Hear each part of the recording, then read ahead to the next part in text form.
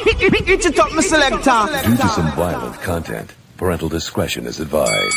I know you're gonna dig this. Attention, please. Bomber clad shoot up on fire, man.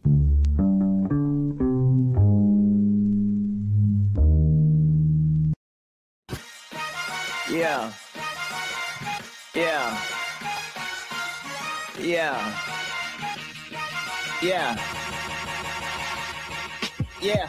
Chrome hearts at the Caesar's Palace. I was a sneaker savage, undefeated baggage. K-Bar, you can be established. And we are back. My brothers and sisters, my comrades, my main comrade is right here with me. I'm talking about Mr. K.O. Kenny, Kenny T himself. How's it going, fam? My man KT's on mute, so I could tell you he's Can't complain. Here we go. My fault. Can't complain. We already know. Coming to you from Washington Heights, K.O. Kenny. It's a little cold out here. A.K.A. Hoodie Kenny. Put the Hoochie Daddy shorts away, Kenny. We here. We live. Can't stop, won't stop. Let's do it, baby. 100%, and it's Maestro, usually coming at you from the Bronx, New York, but I'm actually upstate in Dutchess County right now, but it's Sunday. It's the weekend over here, and we're going to make sure we knock another episode out of the park. It is Mano a Mano 66. And we're going to talk about one of the biggest weekends in boxing this year. So many cards, so many fights. We're going to go over the main ones. And before I do that, I just want to shout out Sly Tendencies. Big up Sly Tendencies. No reason to apologize about anything, Sly. No reason to apologize. This is Sly Tendencies Hollywood. He's gone Hollywood based on the avatar over there. Sly is not just a sub. Sly is a member. I want to give a big shout out to all of the members here on Maestro. Okay, all of the members. We got another one over here. Chauncey Pearl sitting us up with a super chat to get things started. He says Chauncey Pearls, that is, just rewatch the Wilder KO. That fight was not fixed. That was a perfect place, short right hand that caught Helenius coming in. We're going to get into that because Joe Habib went live earlier this morning. He believes strongly that it was a fixed fight. I have my own opinions on that fight and that punch. We're definitely going to get into that, Chauncey. We're going to go over that punch frame by frame. We're going to get Kenny to chime in on it. Not Lenny. Lenny was going back and forth with me on Twitter. Leonard Eloise. I love that. Yeah, it's yeah, Sly. Joe was absolutely going off on that one, and maybe he'll join us later. I know he's doing his thing, but I was on there with him for about an hour this morning talking about that punch.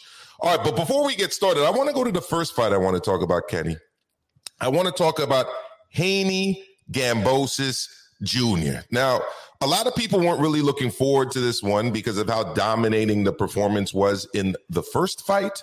I'm not going to say I was excited about the fight, but I was looking forward to it because regardless of what you think, this wasn't an easy fight for Devin Haney, and I'll tell you why. Number one, just look at his body in the weigh-in. This young man is ready to move up to 140. I don't think you could get gotten another ounce out of his body in terms of making the lightweight division. He was bone dry. His eyes were sunken in. His cheeks were sunk. Were you know, he looked like Christian Bale. Well, when he was for his movie roles, I mean, it was crazy. So yeah, it wasn't easy from that standpoint, making the weight. And he did have to go all the way back to Australia for this rematch and fight back-to-back fights on his opponent's home soil. So again, that wasn't easy. So, you know, for all of the people saying this was an easy fight, it wasn't an easy fight. And George Gambosis Jr. did work harder this fight. He was definitely trying harder this fight. He was definitely trying to do different things in this fight. He came out switching stances. I would say that somewhat worked for the first round, but after that, it was Haney. He was pot-shotting with the right hand. He was dominating with the jab. I thought he was going to the body more than he did the first fight. There was still some holding, but not as much as the first fight, because I think he wasn't really just trying to just get the win. He wanted to stamp the win with a knockout. He didn't get it, but it was a definite improvement, I felt, from Devin Haney. It was an improvement, too, by George Kambosos. I just think Haney's a more complete fighter. And George did his best, but he did come up against a superior fighter in Devin Haney. Kenny, what are your thoughts? Oh man, I like most of everybody was not excited when the fight was announced. As the fight was coming closer, I still wasn't excited. It was like whatever to me. And then I started watching the final press conferences the week of the fight and how Devin Haney was reacting and how Devin Haney kind of embraced the media life. He embraced boxing. He embraced himself. It's like he grew up, like he matured a couple of years in the time from the last fight to this fight, and how he reacted to the media and how he reacted to his persona, how he reacted to everything. You know, he had got me super hyped with I'm gonna knock him out talk, with the face off when he's like, I'm gonna F you up, I'm gonna F you up, I'm gonna F you up, you know, all in his face, bro. It got me super hyped. Before that, I didn't really care about the fight. But yo, you have to give shout outs and big praise to George Kambosos, because after that L that he took last time, to try to go to your training camp and just recreate yourself completely as a fighter after so much years of fighting in the same style, I think you got to give George Kambosos some props for trying to recreate himself and going back to the lab and trying hard. And you can't take anything away from him. You can't say that the guy is not skilled. You can't take anything away from his heart. You can't take anything away from his sportsmanship. Like, you got to big George Kambosos up for everything that he did, taking the loss so graciously.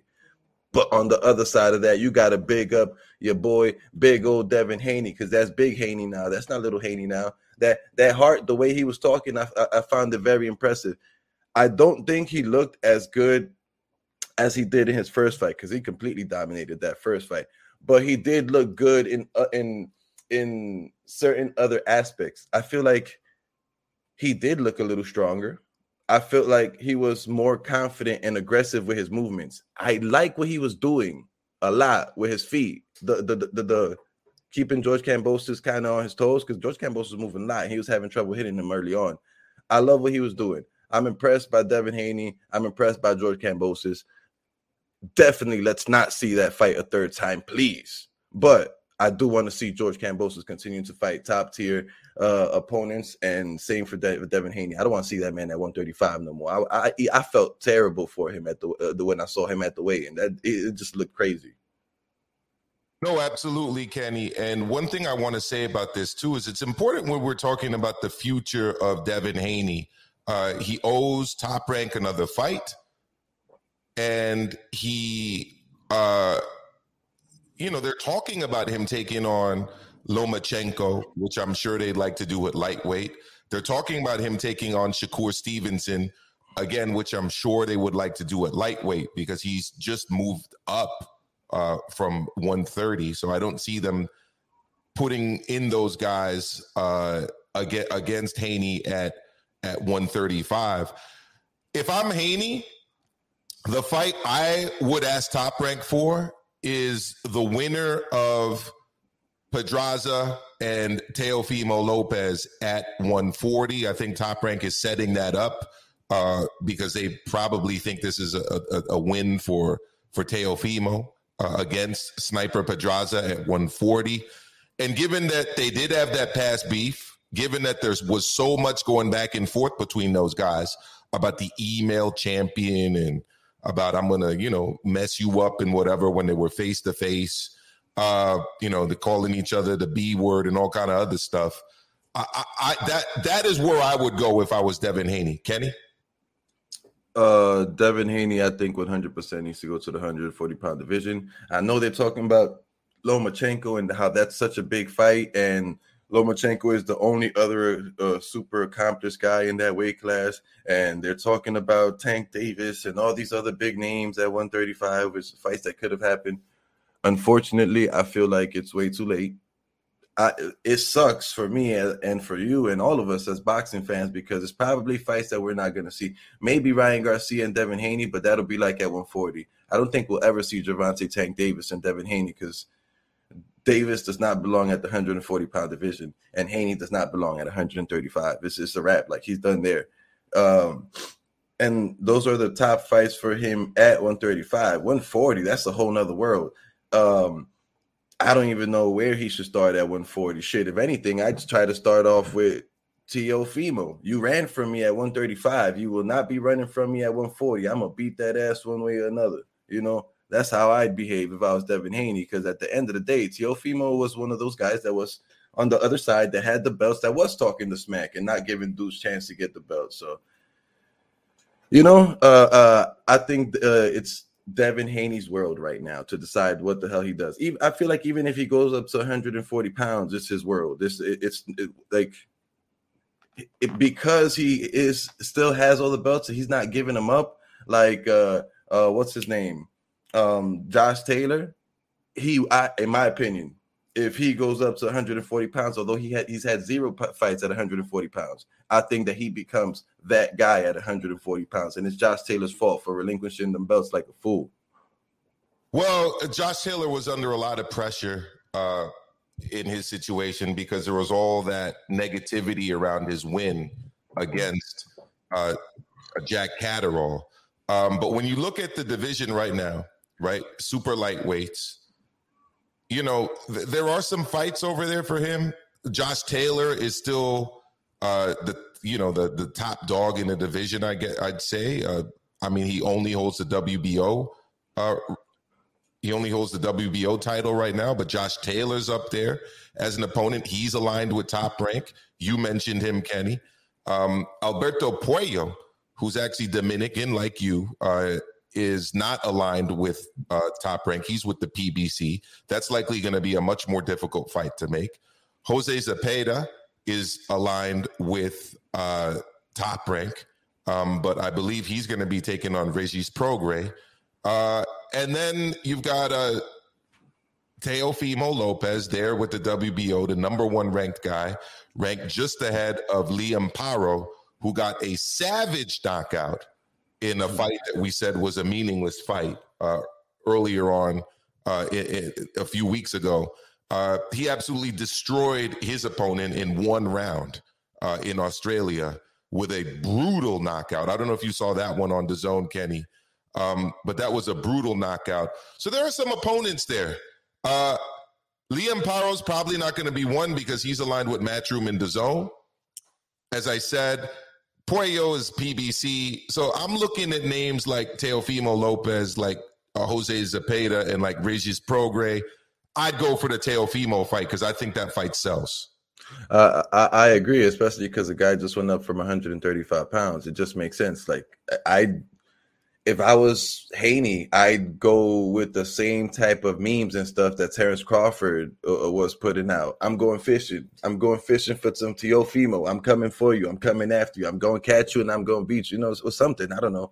But, yeah, man, he has a lot of potential opponents. I definitely think that Devin Haney is 100% going to be a star if he isn't already. Like, he's up there, but I think he's gonna, like, the guy is doing Mayweather-esque stardom type of stuff right now in his very young career, and I respect it. You know, you gotta big the man up. 100%. So let's get the likes up, guys. Hit that like button. All right, if you're just new to the channel, hit the subscribe button. This is Maestro and Kenny T. We go live every Sunday, 12 p.m. Eastern. That's 5 p.m. out there in the UK. And that's 9 a.m. if you're on the Pacific West Coast of North America, which I know a lot of our listeners, our contributors, our subscribers are based California all the way up to Washington State, British Columbia. They're on the West Coast. So hit that like button, hit that subscribe button. Make sure you ding the notification bell too and select all, so that you know every time we go live. Now, look, that's what happened in Australia. Liam Paro got that vicious knockout early in the day. Later on at night, here in the United States, it was Devin Haney getting the win. I'd like to turn our attention to now, Kenny. 1 second before you move on. I have a question that I was curious that I want you to answer actually, which is did you see any change in Devin Haney's strength yesterday in his power? And do you think that it is? I think it's going to make a difference. But do you think it's going to make a difference him going to 140? And what type of difference is it going to make? Is it going to become like, oh, he's a KO artist now, 140, or just like, okay, he has stopping power? No, I don't know if he'll turn into a KO guy, one punch KO guy. I see him more being able to fight like an Andre Ward, meaning that he's going to get stronger, meaning that physically he'll be more rugged in there, and he'll be able to do to guys what Andre Ward did to Kovalev, which is get on the inside and bully box a little bit. I don't think he can do that right now because he's weight trained, which I think was a big factor in why he was holding so much in the first fight, and even in the second fight to a lesser extent. I think when we see him going up, he's going to be physically stronger, Kenny. I saw a very weak guy at the weigh-in, and I think he can only get stronger if he doesn't have to cut those last 5 pounds. You? Big facts. I think that those last 5 pounds will allow him to even have like a better gas tank. He won't be drained. He'll be stronger. He'll be physically able to like toss and turn with dudes a lot more. And he's also kind of tall. You see him next to George Kambosos. He's kind of tall, so I think he's gonna fit right in at the 140-pound division. I definitely don't think he's gonna go up there looking like Teofimo was looking at 135 at all. But I think he's gonna go up there and be able to more easily push dudes back with his jab and with his cross, maybe get, increase the volume of TKO knockouts, not like straight one-shot knockouts, That's all I see, really.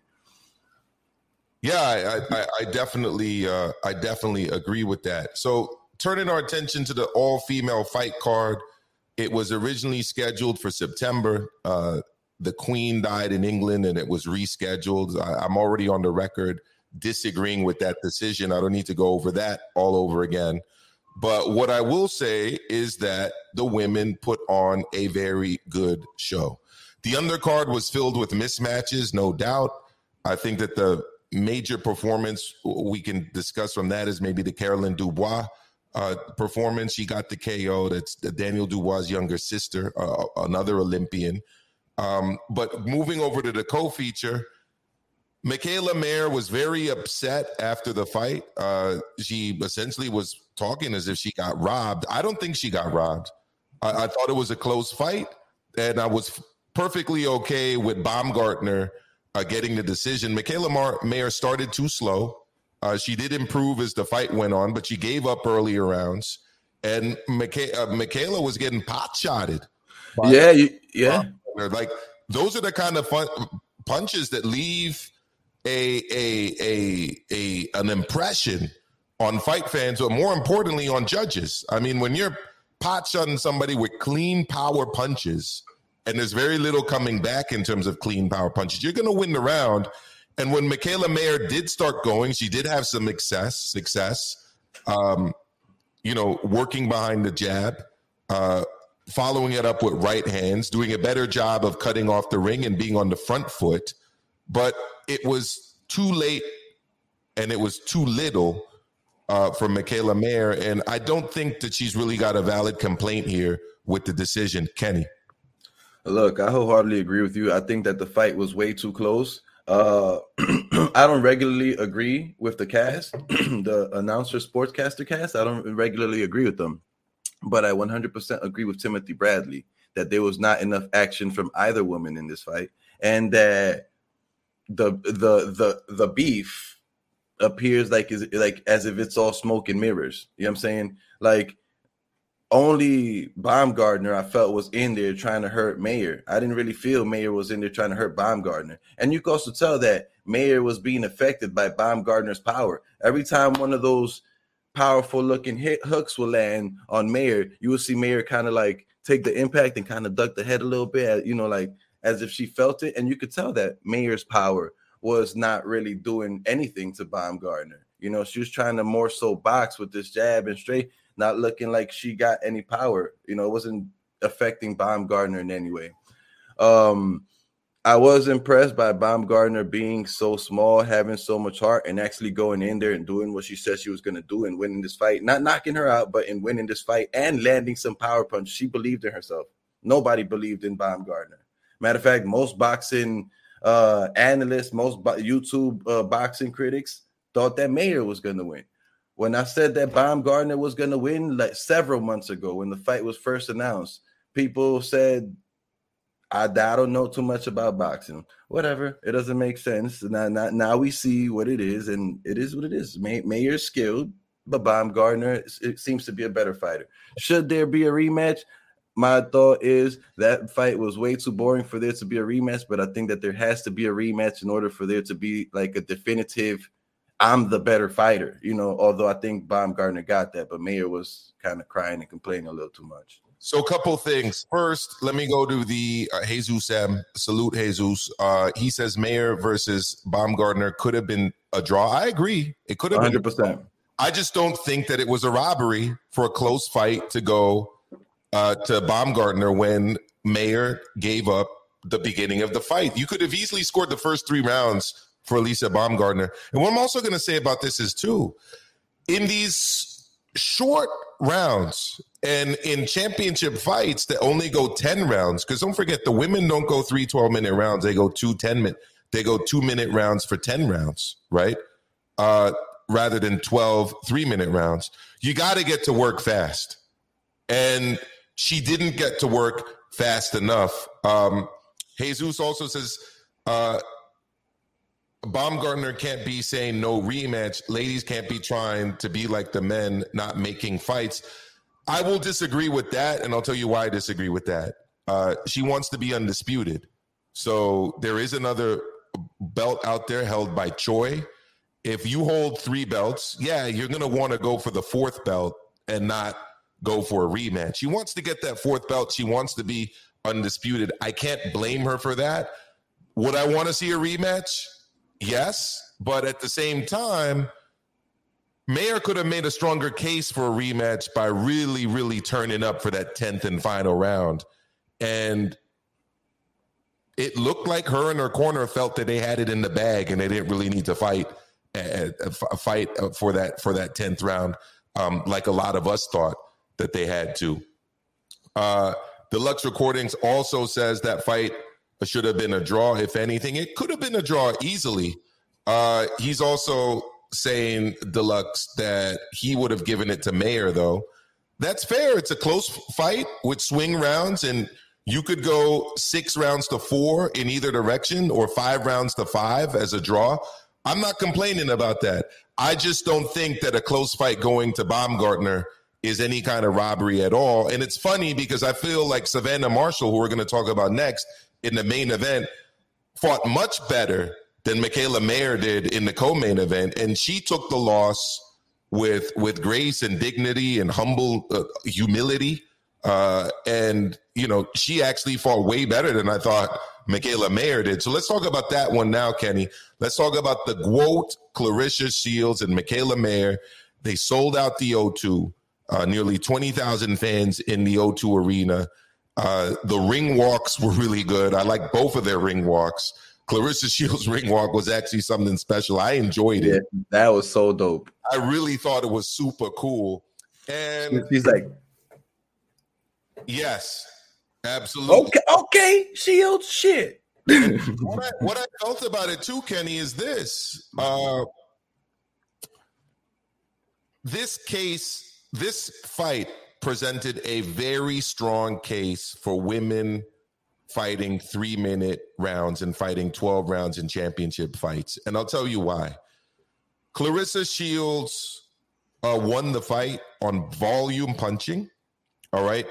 The rounds that Savannah Marshall won, I felt she won by imposing herself physically and landing powerful shots. Savannah Marshall's style would be way more suited for 3-minute rounds and would be way more suited for 12-round championship fights, because In the 2-round system, you want to get off as many punches as you can and win a round on volume. You're much less likely to win rounds in the female game with the 2-minute rounds with the kind of style that Savannah Marshall has. A powerful style, a physical style, a slower style. Having said that, it was a great fight. I have no problems with Claressa Shields getting the nod. Again, it could have also been scored a draw. Again, I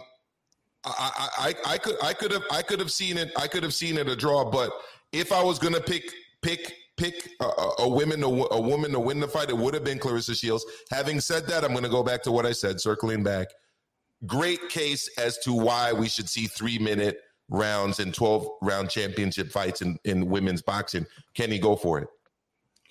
Look, man, I wholeheartedly agree with you. Claressa Shields, I thought, was the clear-cut winner. I thought she was the better fighter. I thought she landed not the single punch with the most power, but she landed more punches with significant power than I'm terrible with names. Savannah Marshall. Savannah Marshall, she landed a few very powerful shots. Claressa Shields, I feel like she was landing almost on demand up until Marshall started imposing her will and using her body and size and power and pushing back and I feel that Marshall started a little too slow as well. I feel that by the time that Marshall started pushing her back against the ropes and putting the weight on her and, throwing more volume punches and really hitting her with the power, Claressa Shields already had a few rounds in the bag,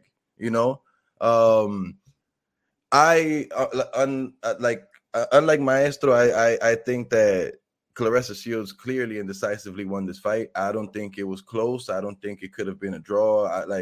And I give huge props to Savannah Marshall on how she fought that fight and on how she turned up the heat, right? Like, I'm watching the fight and I'm talking doo-doo on Twitter. I'm like, damn, Savannah Marshall, you making us tall people look terrible, But then she turned up the ante. That's when she started putting the weight on her and pushing her against the ropes and trying to get more shots in. I was super impressed. I really hope that she does not retire. Same. I love the sportsmanship between those two ladies, Claressa Shields and Savannah Marshall. I love the post-fight press conference and everything that Claressa Shields said about, the truth. I don't have no dislike towards her. This is just selling the fight. This is just smoke and mirrors. This is getting ourselves amped and hyped. Like, I have nothing against her. We actually have a lot of the similar background, a lot of the similar fighters we fought. She's been in a lot of the competitions and fought for a lot of things that I have fought. We're very, very similar. We just need to find out who's greater, and we was going to do the trash talk thing. I love the way they handled that. I despise the way that Baumgardner and Mayer was handled and all that emotion and, oh, you're not the winner. I was right. Bro, just give the props. Come on, do the Cambosis, give the props. We could do it again, whatever you want to do. But don't hate on the winner, bro. Savannah Marshall said it herself, and I'm going to agree with Savannah Marshall's words. Claressa Shields is the GOAT. Yeah. She's the greatest woman of all time. I just saw it with my own 2 eyes. Let's not forget that Savannah Marshall has a much bigger frame than her, is physically bigger, is the stronger puncher, which Claressa Shields gave her credit for. And I also want to give Claressa Shields credit for something too. She went out to the UK, the United Kingdom, to demand the fight. She went out there to promote the fight, and she went out there to fight. Okay? Now people say, oh, well, Maestro, she had to do that. She has no fan base. Well, she just sold out the O2. Definitely has a fan base. Just sold out the O2. She showed that she's a legitimate star in the sport of boxing with charisma, okay, with an engaging style, with grit, with tenacity. Everything from the ring walk to the end of the fight was exactly what we want to see out of our fighters.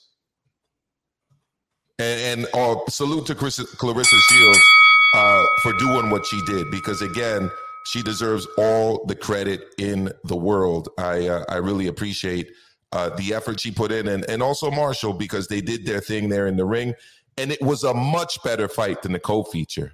Even though leading up to the weekend, it seemed like the co-feature was starting to get a lot of buzz.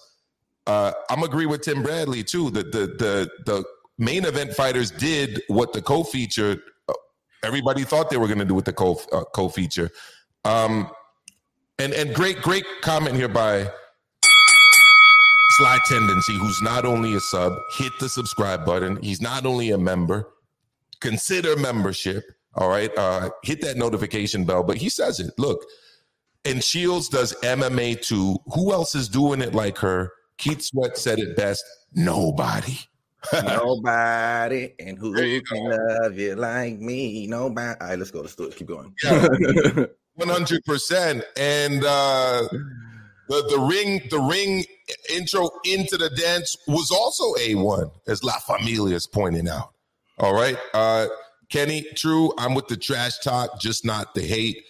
It was a great card out there, great weekend of boxing. And we're going to go to the last major fight I want to discuss here from the weekend, Kenny. But you're itching to say something else, so go for it. Yeah. I just got one final comment to close this out, and it's that I don't really like what the promoters of this fight did at the end of this fight, talking about that this is the fight. This was the fight card. This fight was the one that put women's boxing, ladies boxing on the map. Bro, I feel like you're throwing a little bit of salt and pepper on the huge fight that happened earlier this year with forgot their names too on Most Valuable Promotions. Taylor and Savannah Marshall. Serrano.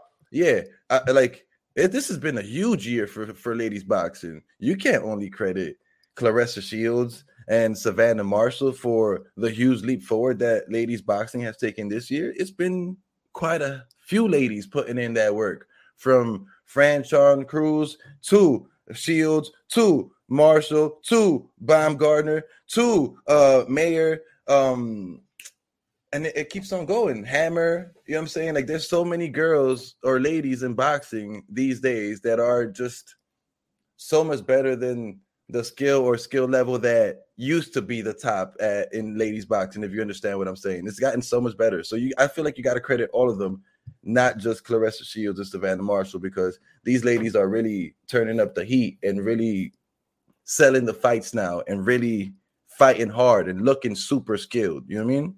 Yeah, the only thing I want to see is 3-minute rounds, 12-round championship fights.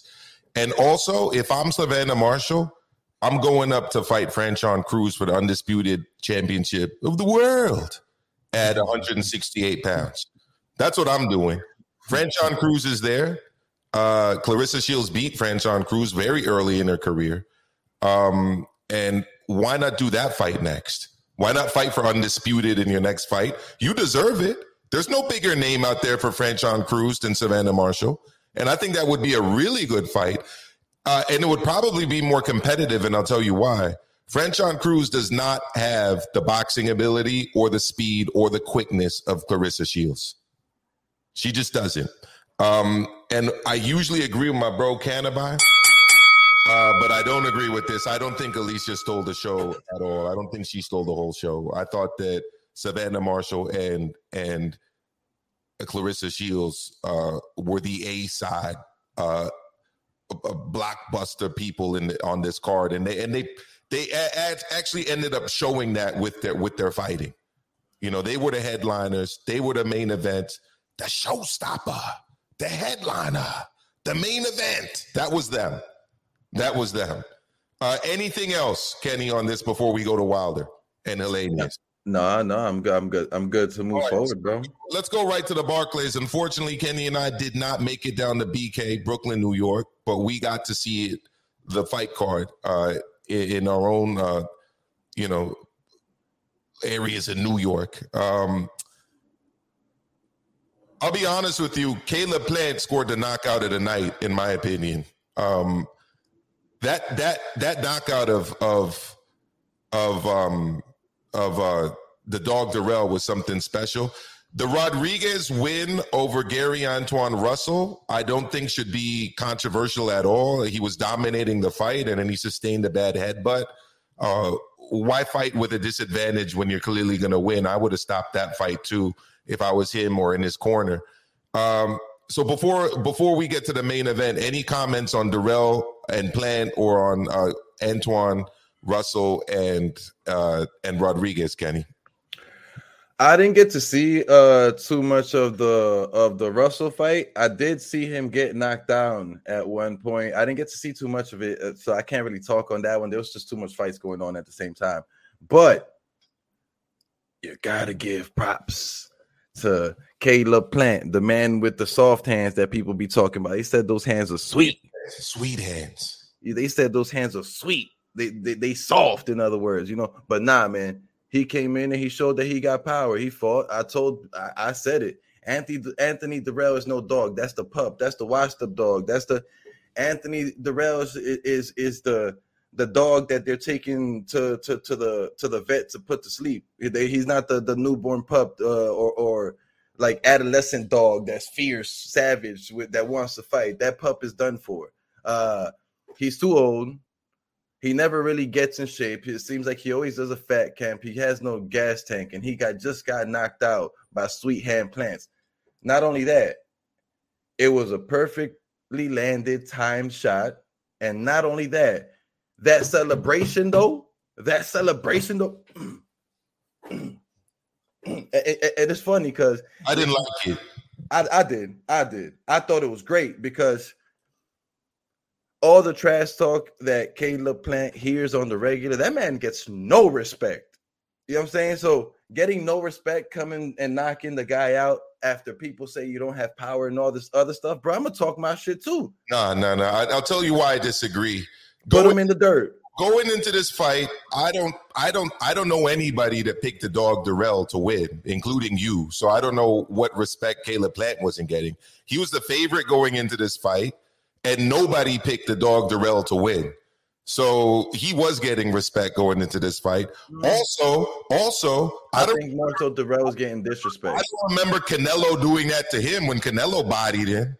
I don't remember Canelo walking around the ring doing the gravedigger shovel stuff. I remember it's different. Do you know what that means? I remember him and Canelo deading it after the fight and showing each other mutual respect. That's what I remember. Do you know what that means? That little shuffle dance? Go for it. Put him in the dirt. Yeah. Rest him in peace. Exactly. Goodbye. And you know what? You know what though? It was classless. You want no? No, it's not. No, it's not. You want to know why it wasn't classless? Because that's exactly what he did to the dog Darrell. There's no coming back to boxing for Darrell. He's done. And you know why? Because Caleb Plant put him in the fucking dirt. Caleb Plant. Right, he did knock him out. But let the people You got knocked out by Caleb Plant. There's no coming back from that, bro. Let the people say it. There's no coming back from that, bro. It's a wrap. Goodbye, Darrell, the pup. You done. Okay, well let's have that same energy for David Morrell Jr., who's gonna fight next month, and I'm actually going to try to go out to that fight in Minnesota, actually, because I would like to see a David Morrell Jr. fight. Let's have that same energy for David Morrell Jr. Let's have that same energy for David Benavidez. Let's have it. Of course, I always do. I keep it consistent. I don't hate on nobody. It's one thing to have it for the dog Darrell, a 38-year-old, and I'm going to put up the quote. I'm not going to read it. This is what I was hearing about the dog Darrell before the fight. A fight you were favored to win. A fight where people were saying the dog Darrell was too old and had no chance. So let's keep the same energy for the young dude in the 30s. I'm not hating on nobody. I don't hate on Benavidez. I'm not talking about you. I'm talking about Caleb. Like, let's make the fight happen. Oh, I agree. Stop running. I agree. Let's make the fight happen, because why were you fighting the dog Darrell? Why weren't you fighting David Morrell Jr.? Why weren't you fighting David Benavidez right now? If anything, the easiest pickings for him is Charlo. Charlo not in his weight class. 1.6. Yo, you're right.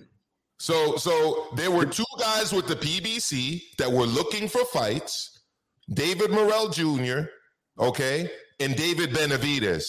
And you fought the dog Darrell. Great, you fought him. I get it.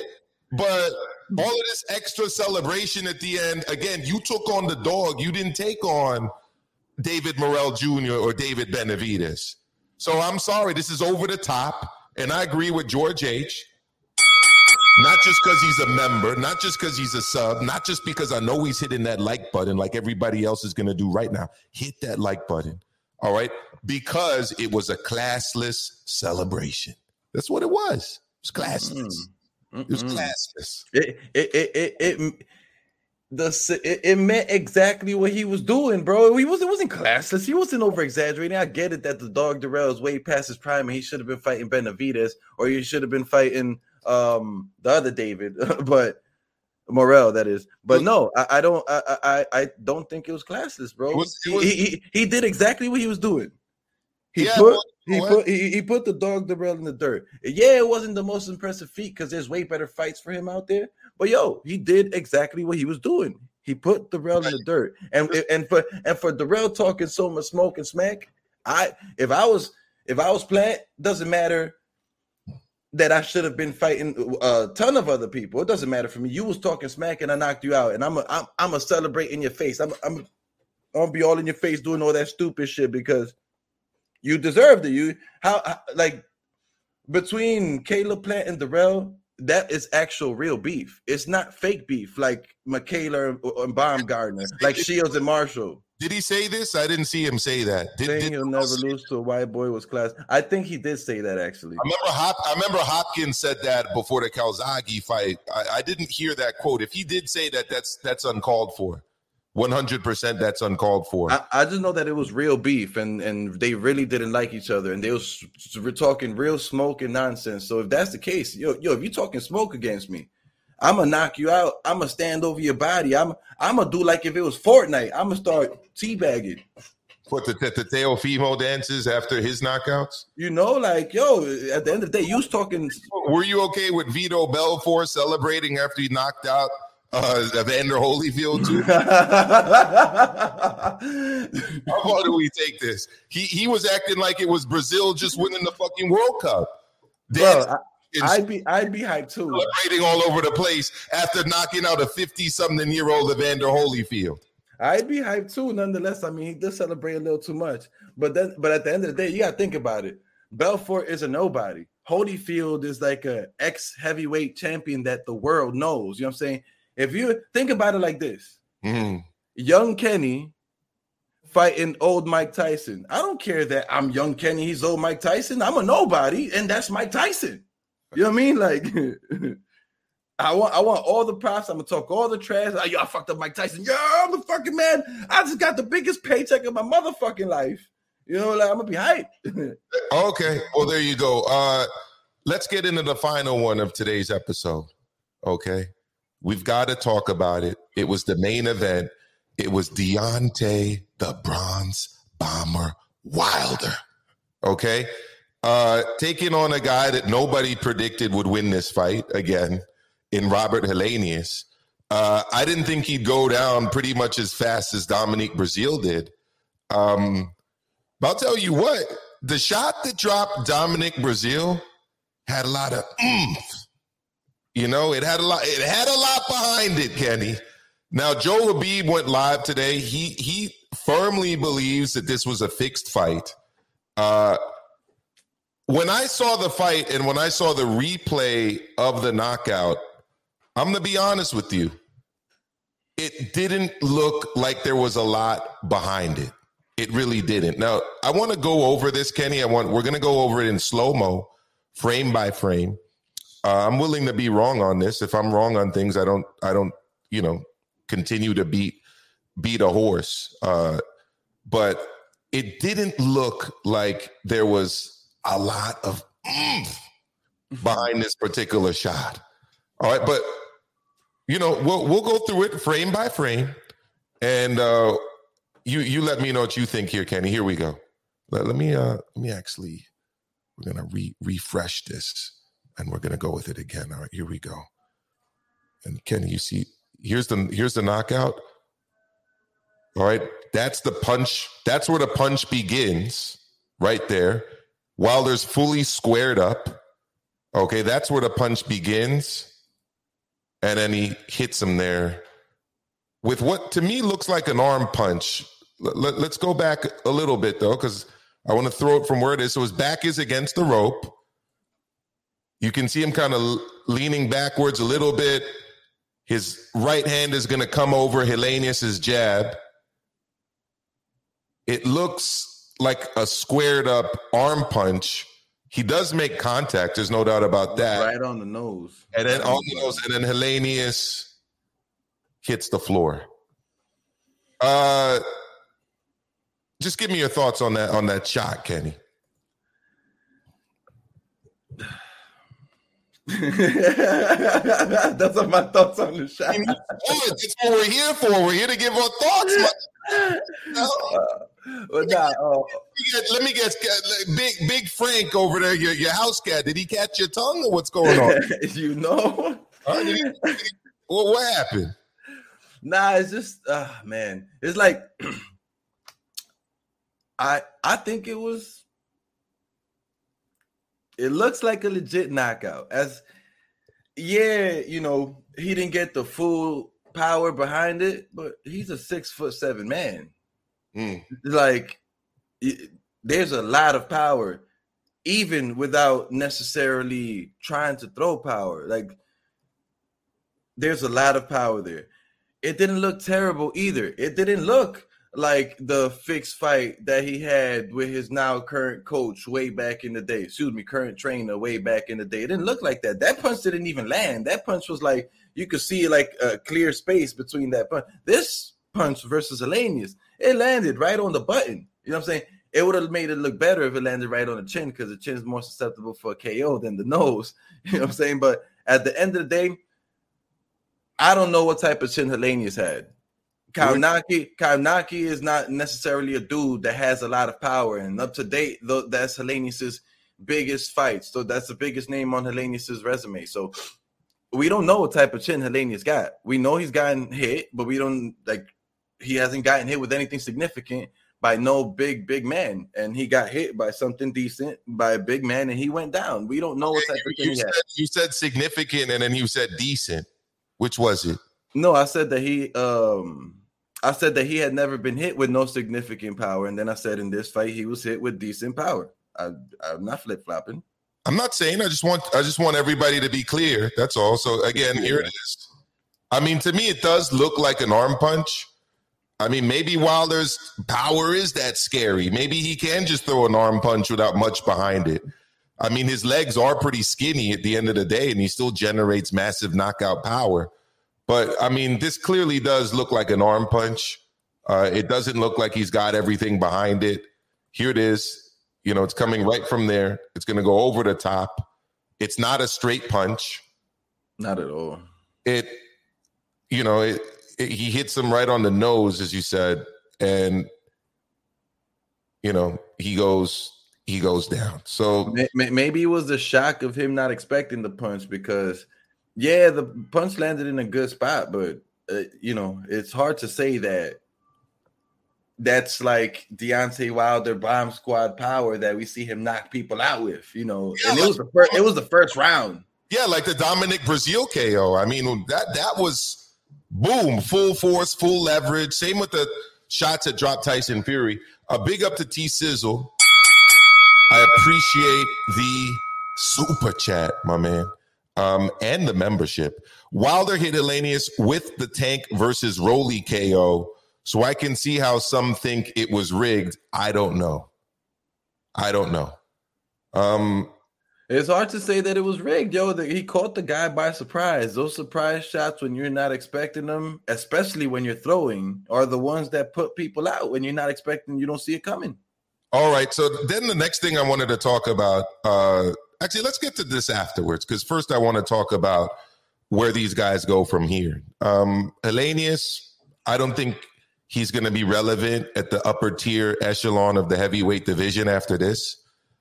he would have been had he gone 12 rounds or had it been a back and forth slugfest that ended in a Wilder KO. But I mean, this didn't even go around. I don't think anybody's going to be lining up to see Robert Helenius fight again anytime soon. Definitely not at the top level. Honestly, I think that at this point, even if like a Daniel Dubois tried to fight a guy like this, he'd probably get a lot of shit for it. Where does Wilder go? Well, apparently they're talking about Andy Ruiz Jr.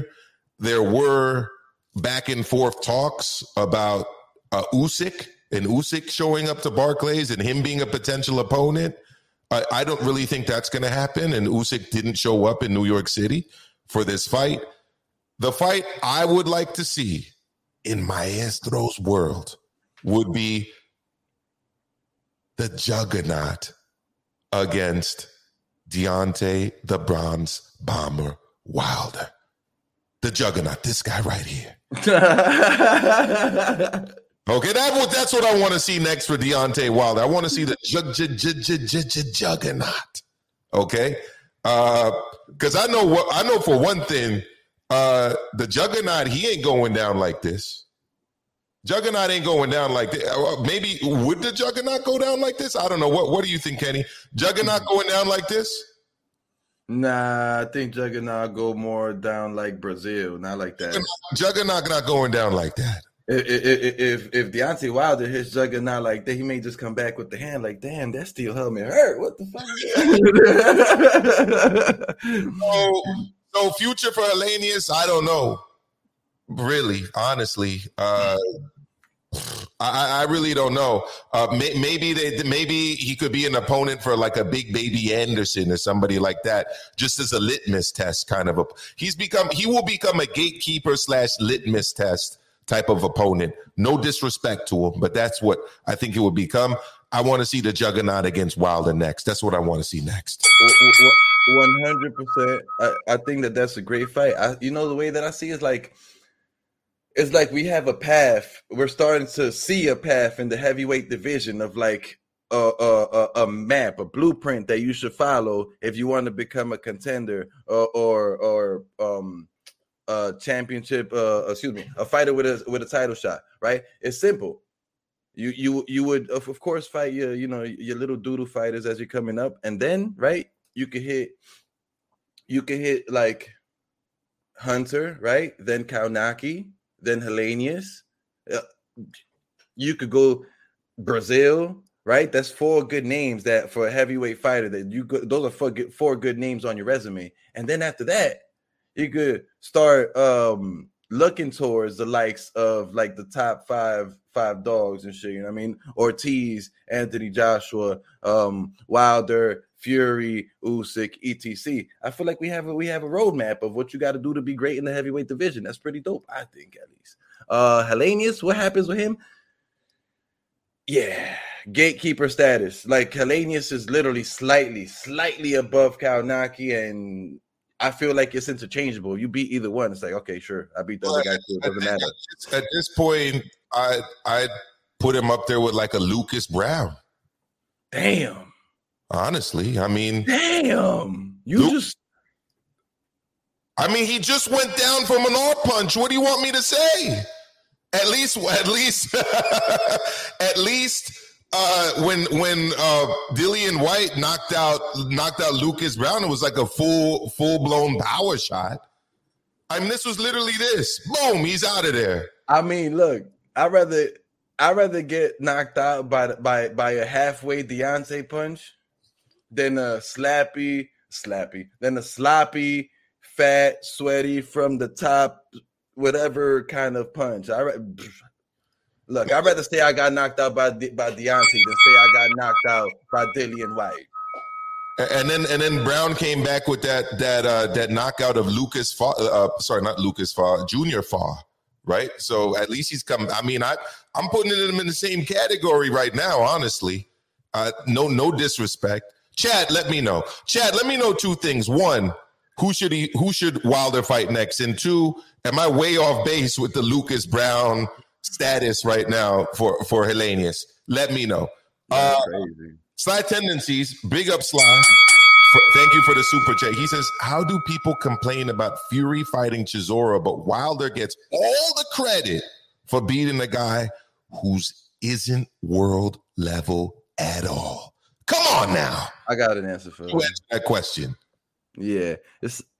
Look, Deontay Wilder's coming back from 3 losses in a row. I mean, 2, arguably 3 losses in a row. Deontay Wilder took a year off of the sport, or I don't know if it was a year or more or less, but he took some time off of the sport.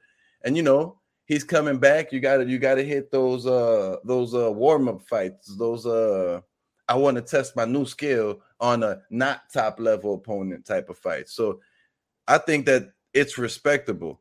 Tyson Fury is coming off of arguably 3 devastating wins against Wilder, one of the top names in the heavyweight division.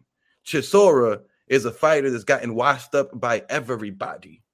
Helenius, up to this point, I think had 0 losses. It's uncomparable. It's unforgivable. Stop playing. Tyson Fury, I love him as a fighter. His trash talk sometimes annoys me. You're a fool. You're a clown for fighting Derek Chisora at this level in your career. So let me ask you this. Who should Fury be fighting right now? I'd rather see him fight Ortiz. I'd rather see him fight Ruiz. I'd rather see him fight a million other people. And what if those fights can't be made? Bro, there's let me go look at the heavyweight division on Boxing Scene. I'm about to give you a shitload of names right quick. Yeah, that's fine. Go look at them. Problem with these names most of the time is that, one, ninjas gotta be available, okay? Meaning they don't have fights scheduled or they didn't just come off fights. And 2, all right, 2, ninjas also have to not have promotional issues that make it difficult to quote unquote cross the street. I mean, look how long we're waiting for Bud Crawford and Errol Spence Jr., right? It's an unfortunate reality in the sport that fighters don't often cross promotional lines unless they really have to. I personally don't see any reason why Andy Ruiz shouldn't want to take on Fury. I mean, he is fighting in eliminators for the WBC title. Why not just leapfrog all of that stuff and take on the guy in your very next fight? Why not? So, and Andy Ruiz even actually tweeted about it, saying that he wants that fight. So, Andy Ruiz is definitely one. Sly is right about AJ pulling out of negotiations. His team backed all the way out of negotiations. They get the buzzer on that one. They also sounded like they were doing this.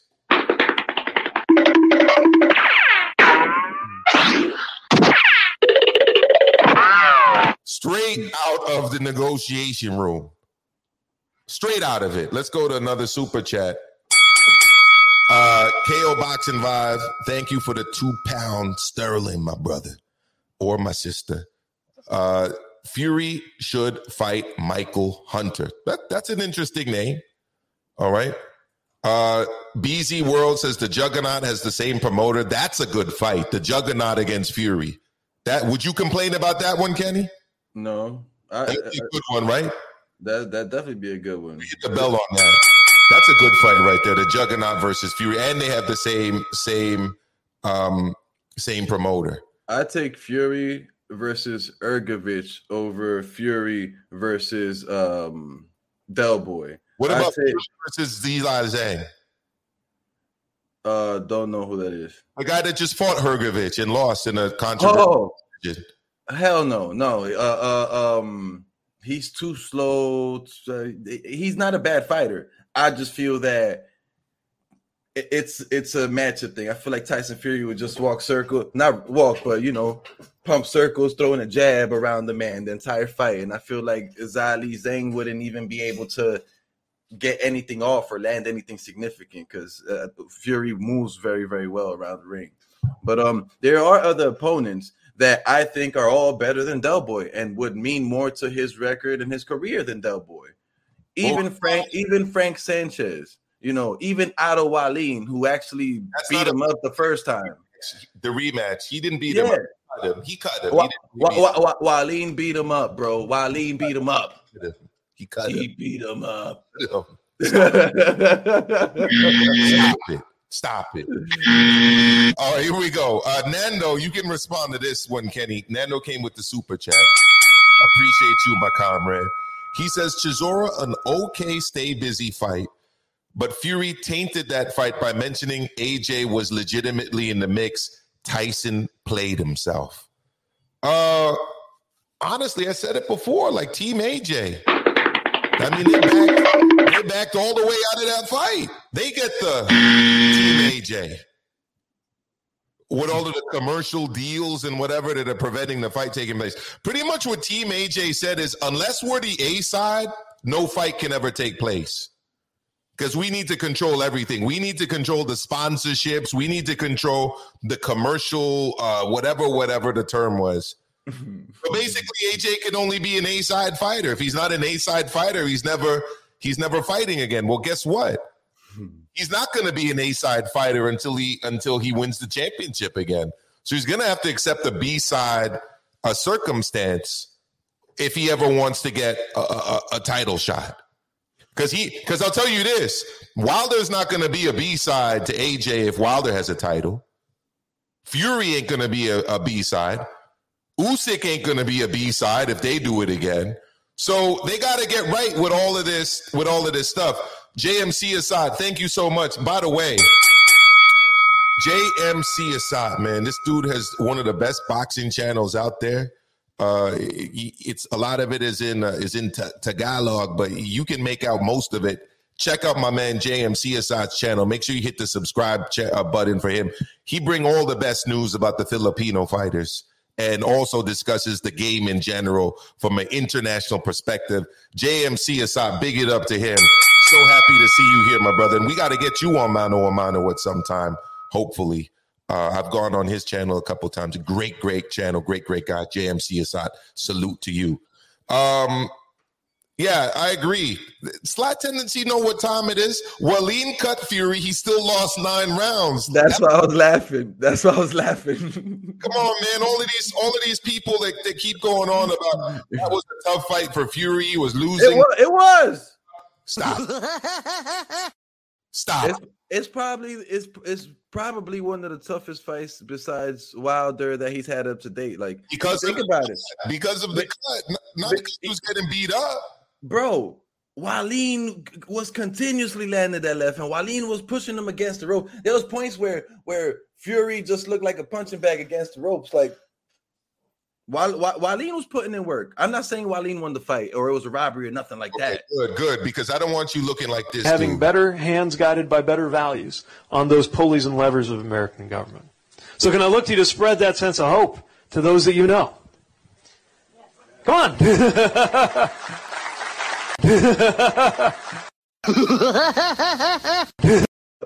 With the clown laugh. All right, because you definitely know Mayo Pete. All right, you are Mano a Mano. This is Kenny T Real Talk, and we always keep it real on this side. So I gotta ask you to keep it real on this one. All right. Waleem versus Joyce. That's not a bad one. I like that. That's a good one. And yes, thank you, Slight Tendencies, for following JM. And JM, we'll connect so to make things happen. We're gonna make that Bronx, New York to the Philippines connection. Like I said, my man JM, one of the best doing it on YouTube. Listen, I would be remiss if I didn't discuss this, Kenny. Okay, we're gonna play 2 videos, and then I want a little bit of a Kenny reacts. Okay, so we're gonna play 2 videos right now. I'm gonna have Kenny react to it as I usually do. All right, just give me a moment while I set this up, because we got to do the Kenny reacts the right way. We got to make sure everything is ready to go for my man KO Kenny, because my man KO Kenny, he does it big when it comes to the reactions of things. We're gonna go all the way back, Kenny, all the way back, kind of like Blackstreet. All right. And we're going to talk about an interview that took place that was conducted by Radio Raheem a couple years ago. And by the way, Deontay said what he says here in this interview in other forums as well, including in press conferences. I'm not going to go through all of them, but I am going to go through this one. It's Radio Raheem. It's Deontay Wilder. It's Kenny Reacts. Here we go. We're going to go through this one, and then we're going to go to last night's post-fight press conference. BC heavyweight champion of the world, Deontay Wilder. This was an intense press conference, man, a little bit more than expected. The big moment, though, was when he looked over at you and said, "Do you fear for my life?" And you said that you do, and he said he didn't fear for yours. Is this fight really on that level? I mean, this is the level of this fight. This is the funeral right here. It's just no casket yet. This fight right here, I will get a body on my record. I've been wanting one for a long time now anyway. And what better opponent to do it with? So much pain, so much frustration, so much things that have been going on in my career. I'm glad he don't talk like that anymore. anymore. I want a body, and he going to be the body. That's going to rub a lot of people the wrong way, man. Are you sure we're talking about lethal, like a death certificate in the ring? We get paid for this. This is what we do. We get paid for this. We sign up for this. So whatever happened in the ring happens. He say he going to kill me, and I say I'm going to kill him. So may the best man win on the killing. And I guarantee it's going to be me. We done heard him before. We done heard what he promised to the people. All right. So that's the first one, Kenny. All right. Bro, he's wild. I want you to save the reactions though, because we're gonna go to last night after the fight, because I want you hearing what Deontay was saying last night after the fight, and then I want you to give your opinion. Here we go. Here we go. It's this one over here. Cue it up right for my man KT. This man would never know what it feel like to be somebody's father. And that's some of the precious thing in the world, to be somebody's father. But he'll never be nobody's father, man. This man will never have a natural childhood ability of living again because he got in the ring to support his family. But now, his family got to. He talking about Pritchard Cologne here. Take care of him for the rest of his life. He probably would have the breadwinner of his family. And now they looking seeking for help and shit like that. I can say so much about it. That's why you can't play this. This is serious. Bro, stop massaging his shoulders. We don't know if Robert going to be the same after this. There you go. So, I mean, on the one hand, you want a body on your record. You want to kill a man. You've been waiting years to get a body on your record. But then now you're concerned about fighters that experience tragedy in the ring and can't have children, or you're concerned about what you did to Robert Helenius. What are your thoughts on seeing this, KT? I think it shows an extreme amount of growth. I think he was 100% full of himself before he took those losses to Fury. I think he was all about the media gimmicky shit. He was all about trying to grow a bigger fan base and get the media attention and trying to do flashy knockouts and stuff like that. I think it shows extreme growth. Maybe that ayahuasca did give him some type of mental relaxation, mental growth, some type of something, because going from a man that's talking about catching a body to a man who's like sensitive about stuff like that and just speaking different. If you hear Deontay Wilder on the mic now, he's a different man than Deontay Wilder was before. It's like he's a reformed man that has a vision, has goals, is trying to go in there, do what he has to do, and get out and not talk his reckless trash, catching bodies until this days and all that other stuff he be doing. I don't think he'll be coming out on much crazy or / stupid looking viral videos like, what he be doing, what he's known for, trying to catch a body. I think it shows growth. I love to see him going in that direction. Yes, his ego has taken a back seat. Yeah, I love it. Because his ego has taken a back seat, because he's no longer feeling all hype and talking all that shit, is that he's able to take the trash out of his head and it put in his head what really matters: his boxing training, his skills, his ability, trying to use both hands, trying to use his footwork. It's called growth and majority.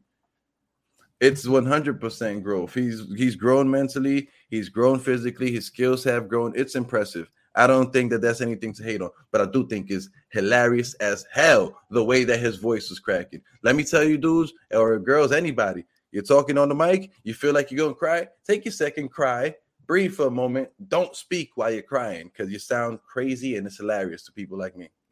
So why don't you read out Sly Tendency's comment, Kenny? Normally, I would agree with Kenny here, but the man is still saying he wants to kill Fury. He's still saying Fury cheated. He even wore the same gloves. Look, that is not exactly the same trash talk. That is not exactly like, oh, I'm going to catch a body. I've been wanting to catch a body. I'm looking to catch a body. Like, I feel that saying shit like that, I want to catch a body. I need to catch a body. I need a body on my record. I feel like saying shit like that, it's like, it's immature. Who the hell wants to catch a body? You know what I'm saying? Like, catching a body ain't cool. It's immature. It's a terrible message to give out to the public. It's a terrible message to give out to kids, boxing fans. It's just a terrible message. That's all. That's all. I'm not with the catching body talk. I didn't hear the Fury stuff.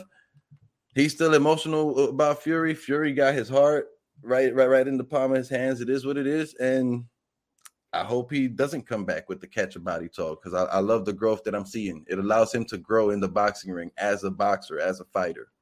Yeah. What I will also say that whole video showed to me, the second video, is that, yeah, he's introspective. He's more conscious about what he's saying to the public and being kind of a role model. I think that statue in his hometown was a game changer for him. And whether he's willing to admit it or not, I think that he was humbled to a certain extent by Tyson Fury in those 3 fights.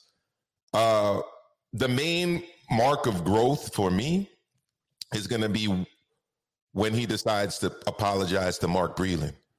I feel like this past weekend in Brooklyn would have been perfect because Mark Breland is from Brooklyn. His family lives in Brooklyn. He's a legend in Brooklyn in boxing, not just in Brooklyn, in New York City, in the United States, Olympic gold medalist, former welterweight champion of the world, thrown under the bus by Deontay and accused of spiking Deontay's water while he was his trainer, of being disloyal, of colluding with the Kronk gym, et cetera, et cetera, et cetera. Even throwing the Darrell brothers. I mean, as a guy who purports to stand up for black people, accusing the Darrell brothers, by the way, the dog Darrell was trained by Sugar Hill Stewart last night, as you know, because he's a Kronk fighter out of Detroit. But to throw your own trainer under the bus, I felt was really bad. And, it's a very simple fix. Heavyweight boxing is very difficult. We put our bodies and our minds through hell in order to prepare for these fights. People were all in my ear saying all kind of different things. I was upset with Mark Breland for stopping the fight, but I should have never accused him of spiking my water. I'm in Brooklyn. I just want to apologize for that. And I want to move on from that situation and, be a positive influence moving forward for my rest of the career. A mark of a great person is never doing bad things, but is when you've done bad things to apologize for them and, redeem yourself. Boom! PR statement done. Freestyled by Maestro right here live. I could have written that for him. And it would have been great had he issued that apology in Brooklyn, in Mark Breland's hometown, home borough. I think that would have been great. That's my thing. And the funny part is what I saw on the show, more than the cracking and whatever. It's the rubbing the shoulders guy the whole time. That just shows you his team, the makeup of his team. People massaging his ego and not keeping it real with them. I think that's probably been one of his Achilles heels for a lot of the last bit of his career. I mean, the training that he was doing from the strength and conditioning side, guys gassing him up for bench pressing 215 pounds. And the bar is shaking and they're all clamoring for it. And then they put it out on social media when it actually made him look bad. Why? Because they want to be all up in the video. They want to be all up on Instagram. They want to be all up there with the heavyweight fighting for the heavyweight championship of the world. It looked kind of real cornball-y. And there was no need for that guy to be behind him, massaging him that whole time. Kenny, go for it. I thought the massaging was funny looking. I didn't like the massaging either. It was all the whole scene started hilarious to me. The voice cracking, the shoulder rubbing, all of that was funny and way too much. I get it, showing emotion, showing you're human, showing you've changed. I get all of that, right? But at the end of the day, I'm a dude that's from the hood. I'm a dude that was raised going through hard times. My family was raised going through hard times. And this is one thing that you don't do as a dude from the hood or as a man. You just don't show weakness. And I felt like he was showing weakness, not by the crying. He was showing weakness by the voice cracking. But, it's okay to cry. Take your second and breathe. Just wipe them tears. All right, I got it back. Instead of, like, nah, I wasn't feeling that. And then it was a great message. It's not about the message. It's about the way that the message was delivered. That's all. I feel he showed a little too much weakness. And just like I feel like he doesn't see it, but I feel like the whole spiking of the water, the whole cheating, the whole glove gate, all of that is showing weakness. Yeah, look, I understand what you're saying, Nando. He says apologies for the whataboutism, but Muhammad Ali never apologized for calling Frazier a gorilla. Look, he didn't, but here's the difference. Frazier wasn't training Muhammad Ali. I mean, it would be like, Steph, I know you from the Bay Area, so I'm going to use a Bay Area example. Imagine that the Golden State Warriors lose the championship and Steph Curry blames Steve Kerr for spiking his water because he had a bad performance. That's what happened with Deontay and with Mark Breland. It was ridiculous. It was the worst. For me, Glovegate wasn't the worst thing. That was bad. That was really bad. And people want to talk about how bad Michaela Mayer was in calling it a robbery and that believing she won the fight. It was bad. Glovegate was far worse than that, but far worse than Glovegate was the Mark Breland stuff, in my opinion. I've said it live on this channel. I've said it live on other channels, The Boxing Voice, H Money, Ringside Reporter, Divine Sense. I've been all over the place saying this, but that is what it is. Great show, everybody.